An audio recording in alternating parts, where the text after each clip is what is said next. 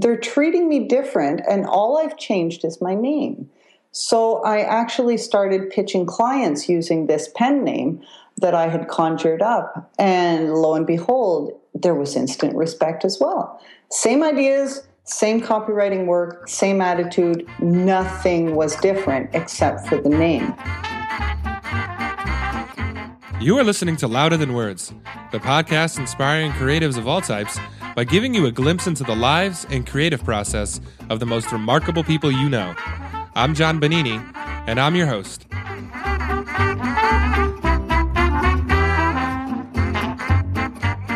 Hello there, everyone. Welcome to the latest episode of Louder Than Words, where we're providing a glimpse into the lives of some of the most innovative entrepreneurs, writers, designers, creators, painters, whatever they are, in the hopes that they can inspire us to be more creative in our day jobs every single day. My name is John Bonini. I'm a conversion copywriter by trade. I have a website where I post about all things copy, from headlines to button text to emails to blogs to paragraphs to body text, all that really fun stuff. So please come find me and connect. I'm at www.johnbonini.co or on Twitter at Bonini84. Today, I'm joined by James Chartrand, owner of Men with Pens, their web design and copywriting company, and also Damn Fine Words, which is a writing course for business owners. My good friend Damian Farnworth of Copyblogger actually introduced me to James by saying that she is a phenomenal writer, and he described her as being able to write the leather off a shoe. So I thought that was great, and that's high praise from such an accomplished writer for sure. So James, thanks so much for coming to hang out today. How are you? I'm good, and thanks for having me here. I'm really excited about this because I know you do a little bit of a different take on the usual podcast topics, so I'm looking forward to this one. Well, thanks for setting the standard really high. I appreciate that. Yeah, no kidding, eh? So I have to admit, the first time that Damien introduced me to you, he also included a link in the email. And It was to this article that was on Copyblogger, which, a blog we're all familiar with in the marketing space. So he sent me this link, and it was the headline was something about why James Chartrand wears women's underwear. And I was like, well, this is strange. And so I went and read back the email before I continued reading because I was like, wait, did he send me the right thing? You had no clue, eh? I really didn't. I obviously I've heard of Men with Pens and the whole brand, and I've even read a lot of the stuff from there, and so I had to go back, and then I realized that he had written she could write the leather off of a shoe, and I guess I just read the email quick, and when he said James, I assumed male, which was what most people probably assume, and so then I went back to the article and read this fascinating story. And I'm so excited to have you on here sharing it. So you must get that a lot, right? I mean, you must, without spoiling the whole story here, because obviously we're going to dig deep into this. You have a very unique brand, very unique positioning. And I think it says a lot about my oversight, obviously, when I was like, oh, I thought James was a man's name. And so obviously our listeners right now are listening. I just introduced James Chartrand, owner of Men with Pens, and yet you're very much a woman, obviously. I am. So could you tell us a little bit, without giving away the whole story, just a little bit about your brand positioning and who Men with Pens is and what you do? It's funny that you mentioned that you had no clue and glossed it over and whatever, and then got surprised about the she thing, because I actually work with clients, and some of them we've worked together for weeks and they have no clue either. And it's like, do you not go and look at my about page, people, before you give me money? One would think that you'd want to do that, Yeah, right. You would assume. Yeah. So tell us about Men with Pens. What you guys are this boutique copywriting agency. So what kinds of people do you guys work with, and what's your specialty? Yeah, I've been in the copywriting field for almost a decade. Got an early start, and I've been here a long time. I guess I'm known a little bit now as the old school traditionalist, because a lot of my advice leans towards that stuff. I work a lot with small business owners. I've realized that I do not like large projects that last forever. I really prefer working with people where I can actually make a difference in their life, where my words make a difference, where my advice makes a difference, where my marketing strategies make a difference. That really rocks my boat. We do website design. We're phasing that out. There's so many, great tools and resources out there now. So we're starting to phase that out and focus on copywriting only. I started Damn Fine Words, what is it now, 4 or 5 years ago? And that's a writing course for business owners because so many people were asking, well, how do you write the way you write? How do you do this? How? And back then there wasn't any information on how. It was just write a good call to action. Well, how? Write a good blog post. Well, how? So I created the course for that. And I'm very grateful for it. I meet some awesome people in there who have awesome businesses. We've had ambulance drivers and painters and clowns and blacksmiths. It's fantastic. So yeah. That's a great gig. And you've had a lot of success as a copywriter. Not only with your brand, but obviously you're a name that's well known and well seen in places like Copyblogger and around the web. Yeah. But it wasn't always this easy, correct? Like you found yourself in this pretty tough place, facing some pretty hard decisions. Yeah. When you sort of, made this transition to becoming a copywriter. So could you describe sort of that period in your life that you do such a good job vividly describing in that blog post for Copyblogger? Yeah, that Copyblogger post is really worth reading, and it goes into much more detail than I can on this interview. But the short end of it is, I was a single mom with 2 kids, and I live in a tourist area. We depend very heavily on tourists to supply us with our income throughout the year. And of course, since I'm in Canada, the year is shut down to, a period of 4 months in the summer. The rest of the time it's winter, it's freezing. Nobody comes to visit here except for the skiers. So I was out of a job and I had reached the end of my money. And somebody said, well, why don't you check online? I think I've seen some ads that, maybe they pay money for writing. And I did. And it was true. They paid $1 for 500 words. And I thought I'd hit the jackpot. To me, that was fantastic that someone would pay me for that. And people know it today as a content mill. And I got into that and I loved it because the first week I made $8. I could buy bread and milk and, the occasional pack of smokes. And from there, I realized pretty quickly, you can't make a living doing this. You've got to get wise and get smart. So I built up a stable of writers. I had 30 writers underneath me. To get those writers, I needed to hire writers.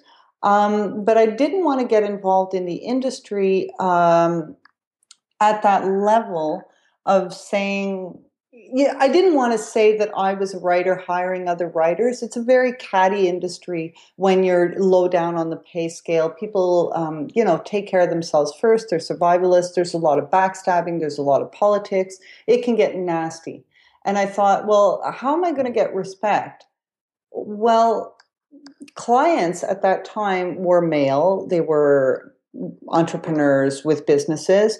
Well, okay, I'm just going to use a pen name and I'm going to take this male pen name because that is most representative of the type of client hiring women writers at content mills. Instant respect for that. And I thought, this is interesting. They're treating me different and all I've changed is my name. So I actually started pitching clients using this pen name that I had conjured up. And lo and behold, there was instant respect as well. Same ideas, same copywriting work, same attitude. Nothing was different except for the name. And I figured, why fight it? I could sit there and struggle and throw my toys around and cry sexism, or I could just totally see how far I can take this thing and make a living out of it. So I did, and that's where Men with Pens comes from.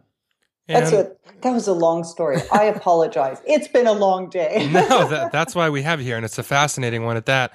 But also leading up to that, you had some, before you made this transition and had the pen name of James Chartrand, you experienced some pretty crappy things in this industry. You alluded to it a little bit by the catty things, but people would actually use your status as a single mother against you, correct? Like in landing gigs. Can you talk about that? Yeah. There's a client I used to have, I'll never forget what he said because he was a good client and I appreciated him and his work. And one day he said, you should really be thankful that you have this and that I can pay you. I know you have 2 kids hanging off your leg. And it was like, what? I'd never mentioned my kids to him, really. I had other clients who said something like, well, you're working off the kitchen table, so just be thankful for what you can get here. If I presented an idea, it was often, yeah, well, we'll think about that. We have another idea in mind. And when it became James, it was, oh, yes, that sounds like a fantastic idea. We're going to have to try that out. So it's crappy to live in that situation where you're not getting respect, you're not getting heard, you're getting put down for being a single mom. And, just changing your name, the same skill set, the same qualities makes a difference. It is crappy. It is crappy. Yeah, I mean, you're a great writer, educated, great skills. You talked about how you were very fast on the turnaround. You hustled. Yeah. And, again, before that switch, you found it very hard to land gigs and land jobs. Yeah. And even this affected, obviously, your pay rate too, correct? Yeah, absolutely. You hit a certain level as a woman where it was a plateau.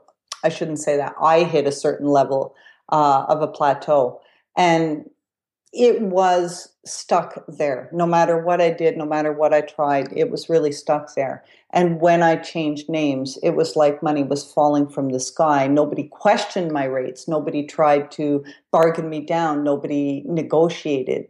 When I was a woman, it was always about getting the bottom price. It was always a question of negotiating downwards. No matter how much I stuck to my guns, I would have to lower my price or lose the client. When I took on the male name, there was none of that anymore. It was quite the opposite. People were almost throwing money at me, and there was never any question of negotiation. It was, that's your rate, fantastic, send me the invoice. Nothing had changed. Nothing had changed. And talk about making that decision, actually making that decision, because people in creative positions and to a certain extent, mostly writers, we love the byline, having your name and granted, in a lot of copywriting work, your name isn't attached to it because you're doing it for the client.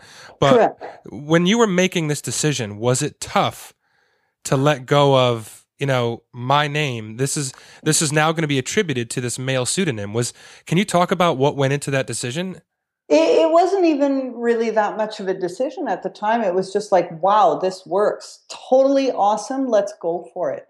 It never bothered me. It just never bothered me. I come from Quebec too, where there is a lot of bias. There is a lot of sexism that happens. It's familiar to me. We have something called languageism, where you get a different treatment if you're French versus whether you're English. So it's not familiar to me, and it wasn't surprising to me, and it didn't bother me, I guess, because I was used to that kind of separation treatment.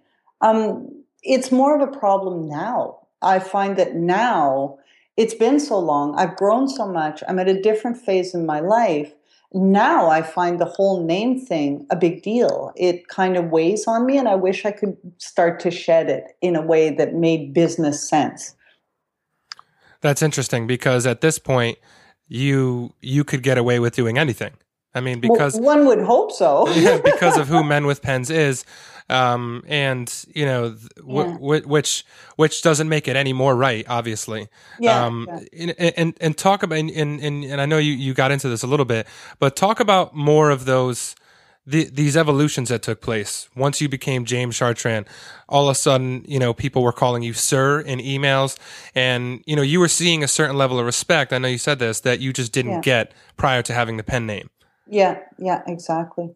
It's an interesting feeling to suddenly have that when you've been working to get it for so long, and you're so puzzled at why no one is listening to you. It's an interesting feeling to suddenly have that happen. You are suddenly heard. You are suddenly respected. It's an interesting feeling. And the phases from there, I mean, you step into being James, which is no different than being who I am right now. I am the same person. You cannot pretend to be someone for that long so well without it being an integral part of you. I just stepped into it and just was myself all the time. I was myself before, I was myself after. It's easy to become naive to these sorts of things from the standpoint of other people because, especially things like pricing, that's very personal, right? I mean, Mm-hmm. pricing is very personal between the vendor and the organization Mm-hmm. in business to business. So, even prior to our conversation today, many people might be thinking, I didn't know that there was this much of a price discrepancy, between a male vendor or a female vendor, that they might not think that that would have made a difference. What does this sort of thing say about, I don't want to get into these huge proclamations in politics, but Right. just as our culture, of business in general, what did you sort of learn about just, This people, I experience, guess, going through this experience? you know what? I learned that the people who will cheer you on gently and supportively, and the people who hate you will hate you most viciously. And the people who hate on you will eat up everything in your world. They take a lot of space and a lot of energy. That was something surprising to me that I hadn't realized about people.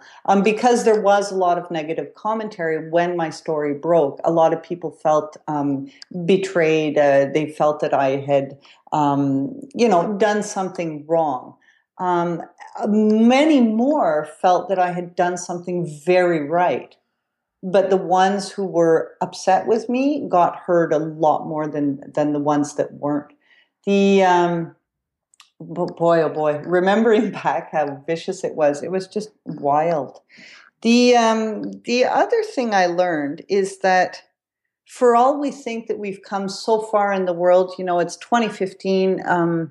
We should be beyond all this kind of gender bias, sexism, language bias in any way. I'm sorry, it still exists. It still exists. We got a long way to go.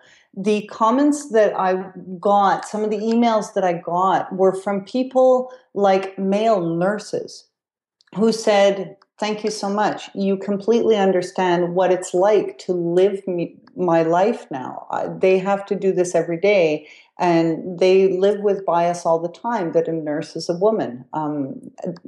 They felt heard and appreciated. So my story in the copywriting world affected them in the medical world. I got a lot of people from foreign countries, all kinds of foreign countries, who said, "Yeah, we can't get jobs either because somebody sees our last name and that's it, we're done." I got emails from people in my country and in the United States saying, "Yeah, I just happen to have a foreign name and everyone thinks I'm some nasty terrorist." It's the biases are there, and the biases are part of our culture, unfortunately.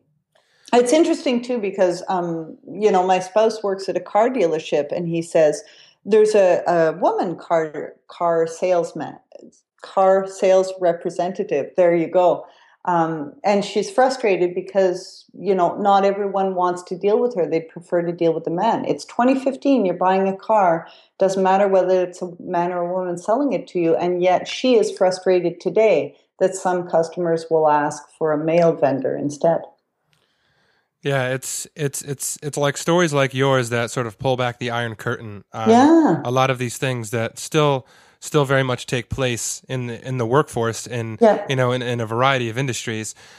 So you make this switch. Talk about the ascension of Men with Pens. When you made this switch to James Chartrand, how quickly did this all sort of materialize into this agency now that, many people, know of that does great quality work? I came online, I guess, at about 2006, early 2006. By the end of the year, I'd switched my name. So that was a very fast progression. It didn't take me long to figure out that the male name was working.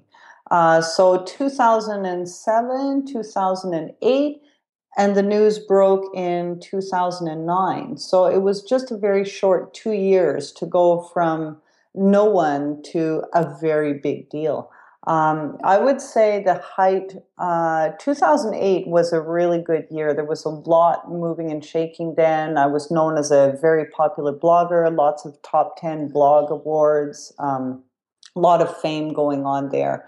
Is it because I had a male name? Who knows? Is it because I'm a great writer? Who knows? Is it because people thought my brand was funny or cute or endearing or appealing? Who knows? Who knows? I'd like to think it's because it's really great writing. Um, so there you go. Yeah. And you were talking about a lot of that internet fame you were experiencing at that time. Yeah. You were in places like, Michael Stelzner, founder of Social Media Examiner, talking about Yes. top 10 blogs for writers on the internet. And you're Yes. mentioned as one of them. Yeah. I think that was the first kickstart of being famous, because he picked me up in early 2007 and things just exploded from there. Yeah, and obviously they've become one of the biggest platforms in marketing. Yeah.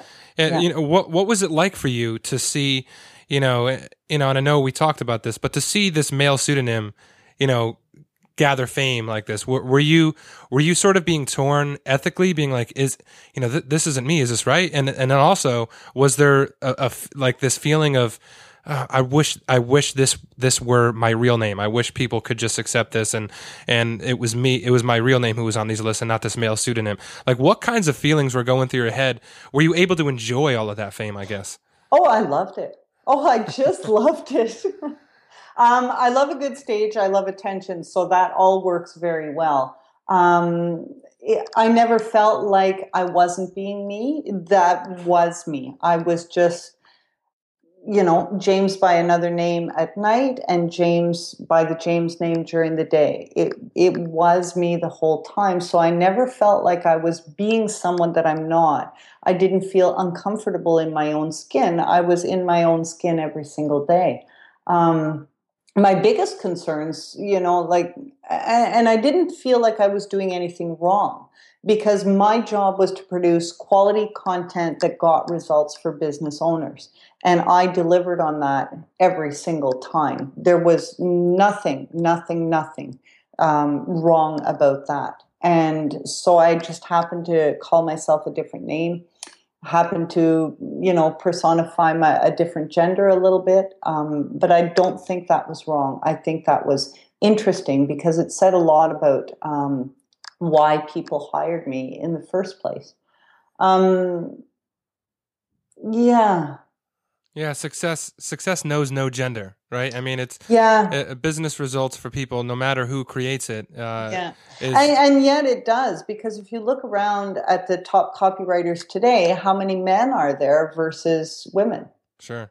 I know three off the top of maybe two off the top of my head that are doing really well in this industry.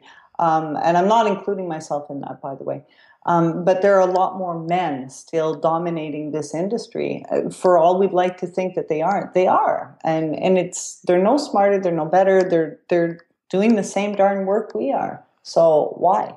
Are there still a lot of women being, sort of going through what you went through? Either ones that you know of, or just, from your experience. Like, do you think that there's a lot of people going through what you did? Probably. I can't see that things have changed so much. Yeah. And, describe like what made you finally come to the point where you sort of, wrote this post for Copyblogger and, pulled back the curtain and it was a great piece. And like you said, it drew, negative feedback. It drew a ton of positive feedback. What finally brought you to this place where you wanted to share this story? Actually, I had a business partner at the time who wasn't much of a partner and who decided that she was going to start to leak the story of who I was. I guess she felt far more uncomfortable with the situation than I did, which was fine. That is her prerogative. But, it was my story to tell.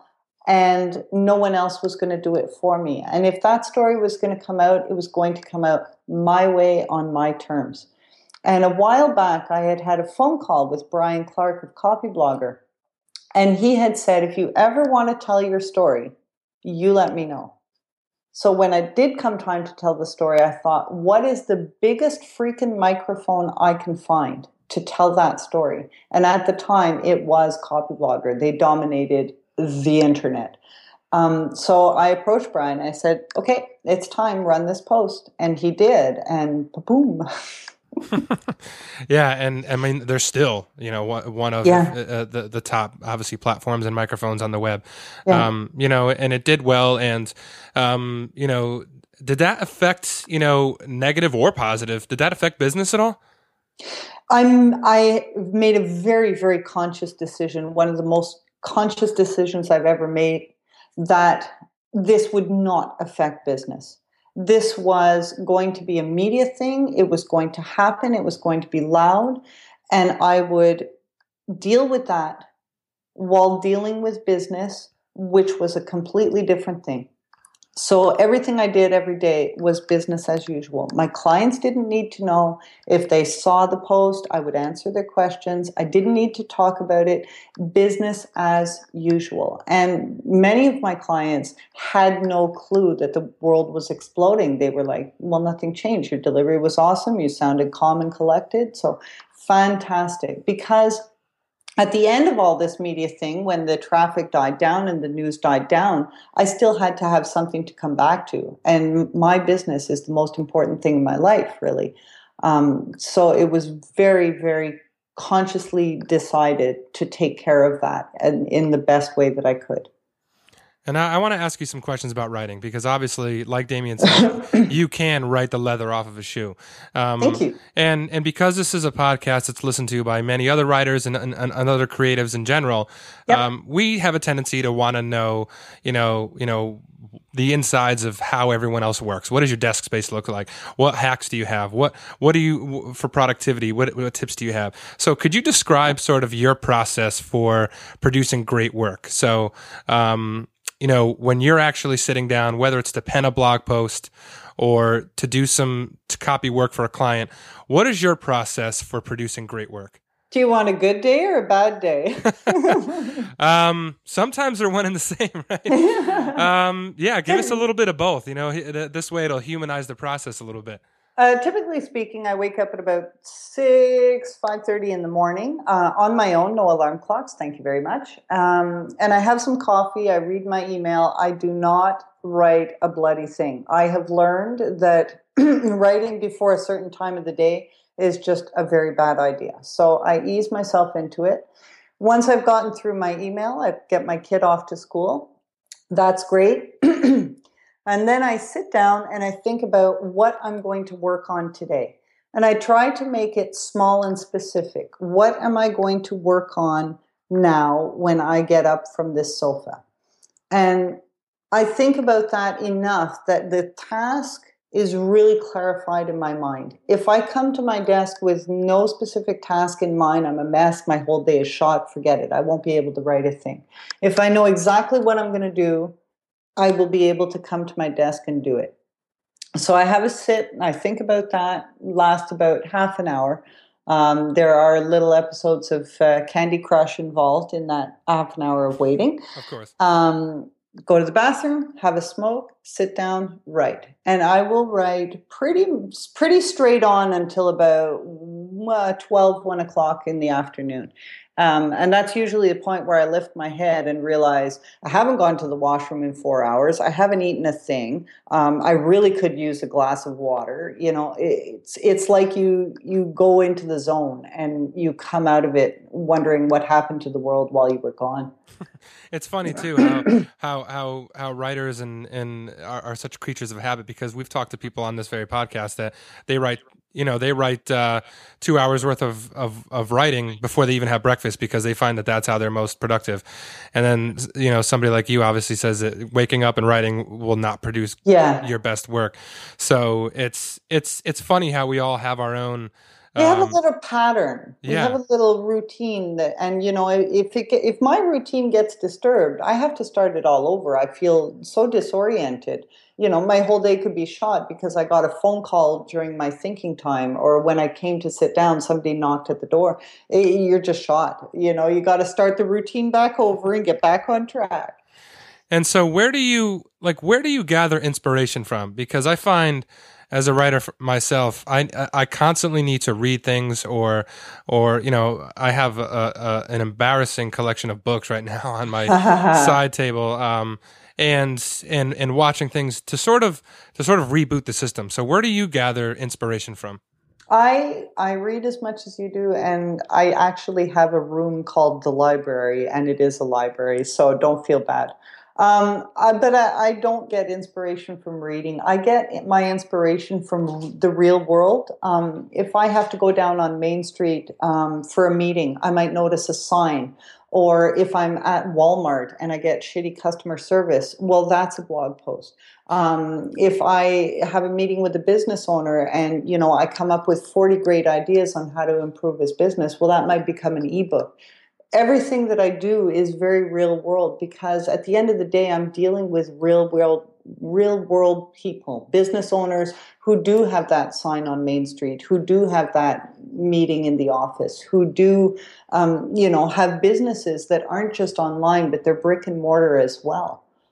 So are there any, are there any writing tools, apps, things that you use on the web, or even, is it as simple as a notebook and a pen? I'm so old school, eh? Like, I use Word. I love Word. And I have some Post-it notes. I'm just starting to learn how to use Evernote.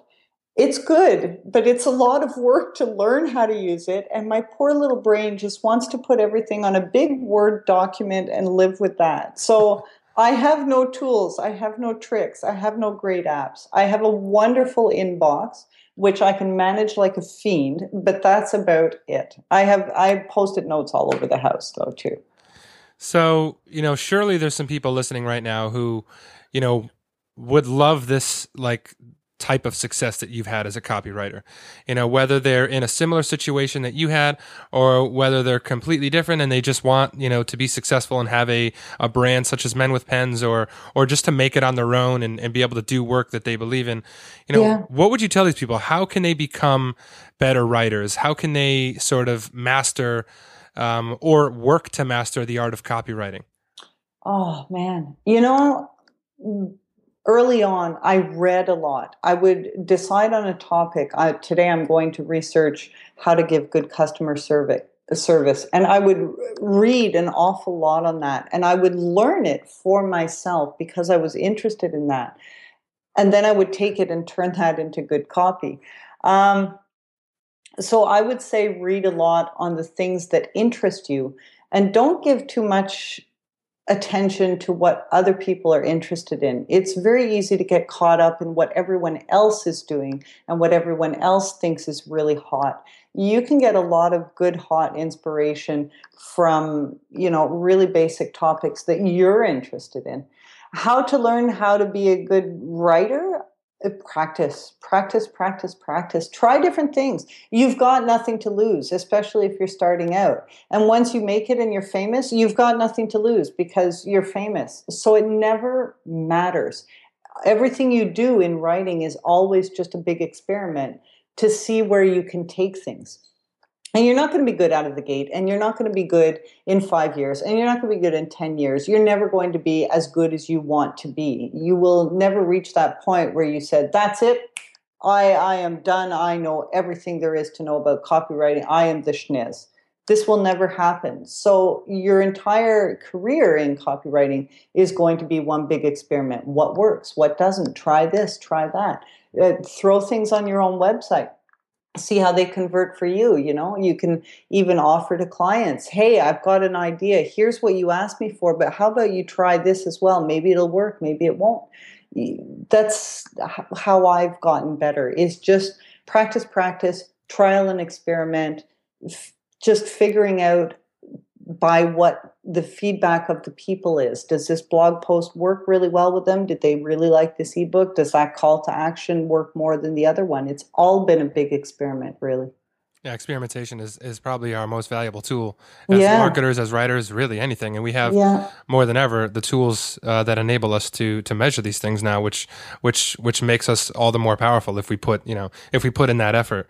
Yeah. So, what are some good resources that you'd recommend for people to leave off for writing? Whether it's blogs to check out, any books, any recommendations you have for resources for other writers? Oh, I recommend Damn Fine Words. Can I do that? Absolutely, you can. Yeah. I think it's such a brilliant course. I'm so proud of it. I know it's mine, but I've really seen that it does help people and it makes a big difference in how they view the world and how they view writing. So I do recommend that people check that out, damnfinewords.com. I have a book by Arlene Dickinson. And I don't know if it's still in print. I imagine there's got to be copies somewhere because it's not that old. It's only a couple of years old. It's called Persuasion. And it's a really interesting read that helps writers who feel uncomfortable about marketing. And I know a lot of writers do. It really helps put a good perspective on things and makes you feel more comfortable with marketing what you actually sell. Because it is tough when you're a writer. You're really good at writing. You're not going to be so good at other things. And marketing is usually the area that takes a hit. So Arlene Dickinson's Persuasion was a really good read that shows, it's okay to be a marketer. And there are gentle ways to do it that, building trust, creating bonds, relationships, that kind of stuff. But not the usual advice that we hear. This is real world advice, and I appreciated it. And I recommend for some good fiction, you should check out Anne Bishop's books because her writing is phenomenal in terms of characterization and bringing a world to life. And if you read a lot of fiction, you will learn how to turn your words into technicolor worlds that people can fall into. And I've found that's been really, really, really useful for me as a copywriter. We need to make sure people can see things clearly, can almost taste them and smell them. So learning to write good fiction will wear off into good copywriting.